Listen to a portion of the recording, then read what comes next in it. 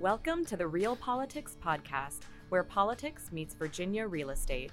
In this podcast, the Virginia Realtors Government Relations team discusses issues that impact your business, down from Capitol Square and straight to you. We are broadcasting from the James Center Studios, overlooking the Virginia State Capitol. Hi, I'm Martin Johnson, your Senior Vice President of Government Relations, and I'm here with... I'm Anthony Reedy, Vice President of Political Operations.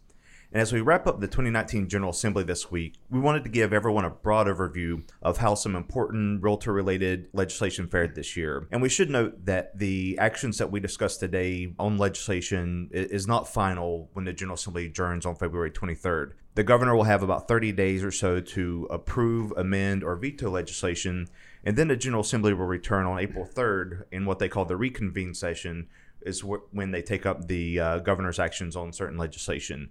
But before we take a look at specific bills important to you, we want to give you a broader overview of some of the, on perspective of the session by the numbers. So Martin, will you run through the by the numbers for our members? Sure thing. Thanks, Anthony. Yeah, it's been a really busy 45 days. It's flown right by. What we like to do is give members and give you, the listener, and your colleagues kind of a snapshot of the session overall. So we like to call this part of the podcast the session by the numbers. So at a very high level, there were over 3,000 bills that were introduced in the 2019 General Assembly session. So to put that into perspective, 3,000 pieces of legislation had to be dealt with within the first 20 days. And so you can tell by that it's a pretty intense time period. Your Public Policy Committee took positions on about 230 pieces of legislation.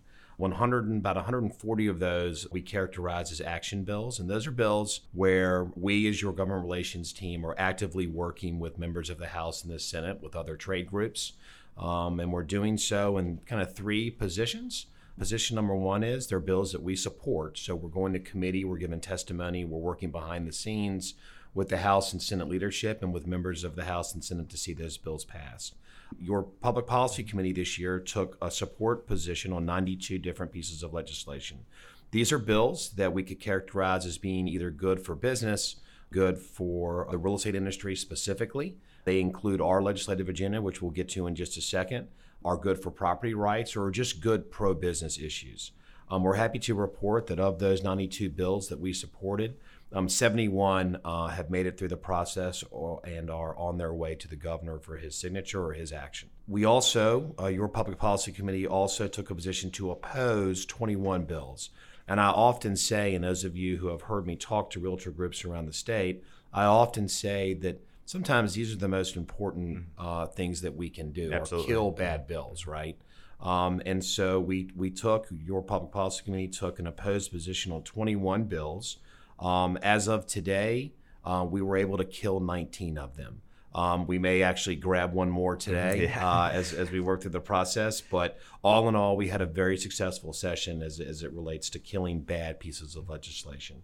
And then the third category, and sometimes these get largely unreported, but this is where I think we really have built credibility with the legislature. Both Democrats and Republicans have kind of come to know us as problem solvers. Mm-hmm. We like to sit down and work with members of the House and Senate when we don't really know maybe what they're trying to get at, or maybe the bill is drafted in a way that we don't like it, but we can understand where we're trying to go with that piece of legislation, so we amend it. And we offer amendments, and we do all of that work behind the scenes with legislators. There were 25 bills that we proposed amendments to, and around 15 of them made it through the process and to the governor's desk for his approval. So, yeah, I mean, from kind of the broad perspective of the General Assembly session this year, with everything else going on, I think we had a really good year. And so, Anthony, why don't you talk a little bit about our legislative agenda and how we fared? Sure, absolutely. And I think it's important for members to know that, it's more than just a handful of bills that they see on the legislative agenda. There are hundreds of pieces of legislation that could potentially affect them, and there's a lot of work done on the back end on that. So, but the good thing for our legislative agenda this year, and basically had 4 buckets of initiatives, is that everything passed through, and it's on its way to the governor for his hopeful approval and signature, which we feel confident in. So I'm not going to go into deep detail about all these bills, but I'll give a high-level review of them.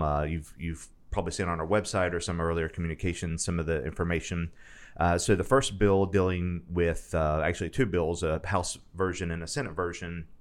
And the reason we have bills introduced on both the House and Senate is because you like to have two vehicles for passage in case a bill gets caught up in some of the other political gamesmanship that may be going on around the General Assembly. So the first dealt with clarifying the law that the delivery of an incomplete packet in a property or condo owners association still triggers that 3-day right of rescission for the buyer to withdraw from the contract. And that bill, those bills, I should say, House Bill 2385 and Senate Bill 1580, have passed both bodies and are being communicated to the governor for his signature. The second bill, or second initiative, if you will, deals with informing buyers in the residential disclosure buyer beware form. Now, this bill started out initially just dealing with adding mineral rights to that list, but as we were working the bill through the General Assembly, there were some discussions with legislators, particularly those down in the Virginia Beach and Hampton Roads area, with the desire to beef up the language regarding flood hazard zones and where specifically residents could go to look up that information. So we added some language into that bill that beefed up the flood hazard zone research area, as well as adding the mineral rights to it, and that bill has passed out and been communicated to the governor. The third bill is a good consumer protection bill, and this one deals with adding unlicensed real estate activity as well as unlicensed contracting activity to the Consumer Protection Act. And this just gives another vehicle for local government attorneys, the Attorney General's office, for individual residents to file action under the Consumer Protection Act if they feel they've been wronged by someone who's practicing real estate without a license. And then the fourth initiative, and this one's very technical and has already been the practice, but over years as you amend certain code sections, sometimes language doesn't get added where it needs to be. So we went back into the section of the real estate law dealing with hiring unlicensed assistants, and just cleaned up the language to make it abundantly clear that a real estate firm, a real estate team, or broker can hire an unlicensed assistant as either a direct employee or an independent contractor.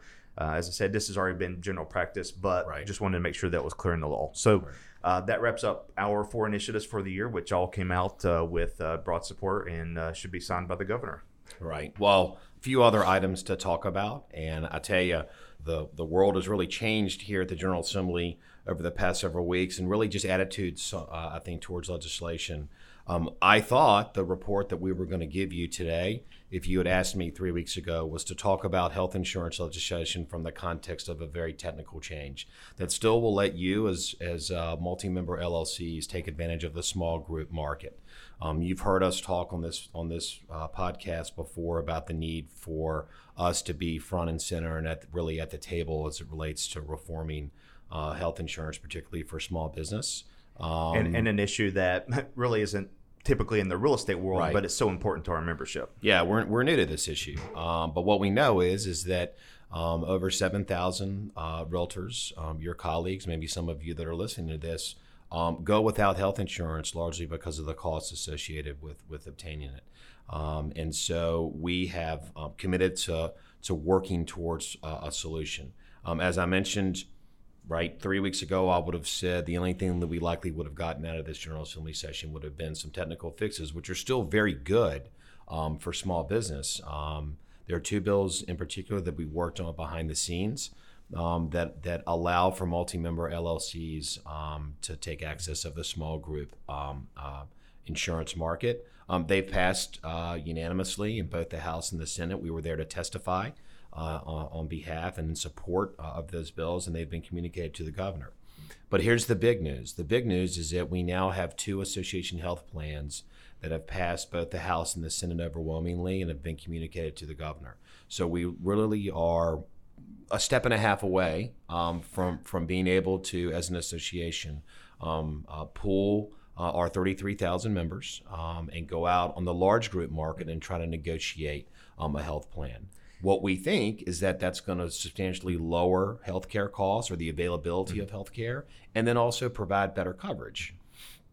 So those bills passed over the past couple of days. As I said, they've been sent to the governor for his action. And as Anthony talked about earlier, the governor can either sign them as is, can send down amendments, or can veto them. And so we've begun working with the State Chamber of Commerce. We've begun working with the governor's office to try to figure out where he may be on these issues. And, our hope is to engage a lot of realtors over the next several weeks to tell that story. You and your colleagues can help us tell that story, particularly those of you that may fall in that bucket of individuals that choose to go without insurance largely because of the costs. So there's a lot that's gonna be happening behind the scenes over the next couple of weeks on that issue, and fingers crossed we'll get something done this year. Absolutely, and it's important for members to be watching out for those potential advocacy requests, calls for action, other ways that you can be involved and help support a piece of legislation that really could be transformative when it comes to getting better and more affordable healthcare coverage for you and your family. Right. Another set of issues I think that we would be remiss if we didn't talk about, because we literally spent hundreds and hundreds of hours over the summer, or over the spring and the summer and into the fall, working on, is the issues surrounding the eviction dilemma that we found ourselves in. So taking a step back for a second and maybe developing a little bit of a timeline for our listeners. Back in April, the New York Times published an article, and it highlighted 5 localities in Virginia as being 5 of the top 10 localities in the country for the volume of evictions that were occurring on an annual basis. And an article that took a lot of people in Virginia by surprise. Right. Well, we had never heard that before, and nobody had ever come to us and said, "Did you realize that Richmond has the alarming rate of evictions that they do?" Evictions are unfortunate situations. Our property managers don't like to evict people. Tenants certainly don't like to be evicted. It's something that a lot of people don't like to talk about.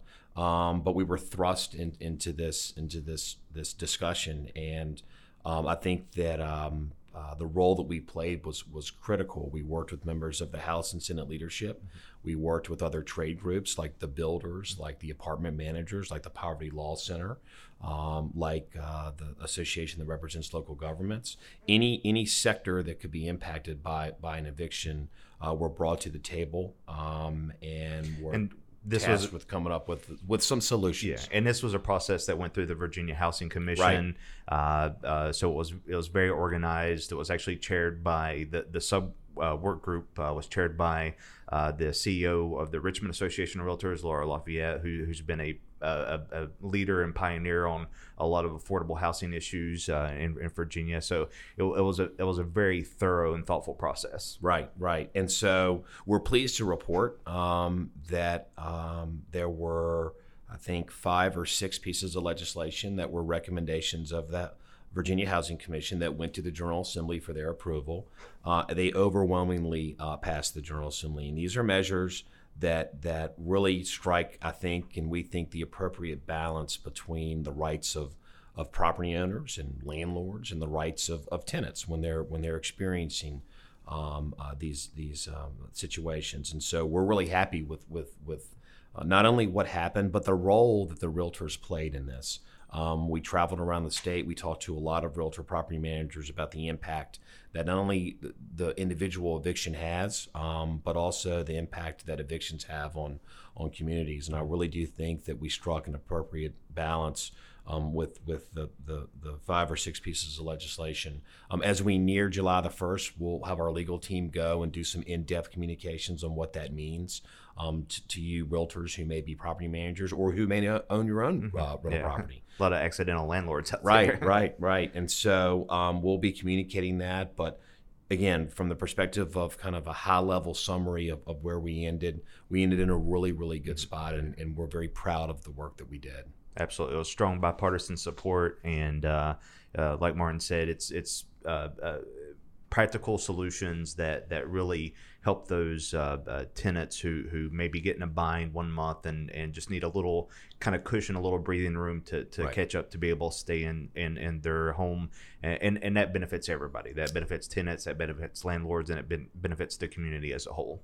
Well, I think the last thing that it does is some of them they protect tenants from these predatory, and call them what they are, slumlords and exploitation of folks. That's where we ended the year with evictions. So I'm really, as your Senior Vice President of Government Relations, as your Chief Lobbyist, I'm really happy with where we ended the General Assembly session, and I'm really excited about where we're going with the Association Health Plan stuff. So lots more to come.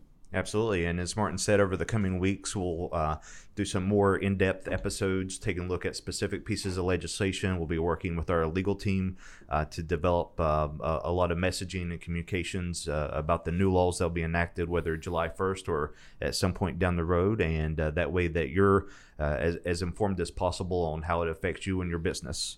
And in the meantime, if you have any questions about anything that's going on with the General Assembly, with state government, feel free to reach out to us. The best way to contact us is by email, and that's advocacy@virginiarealtors.org. Again, one more time, is advocacy@virginiarealtors.org.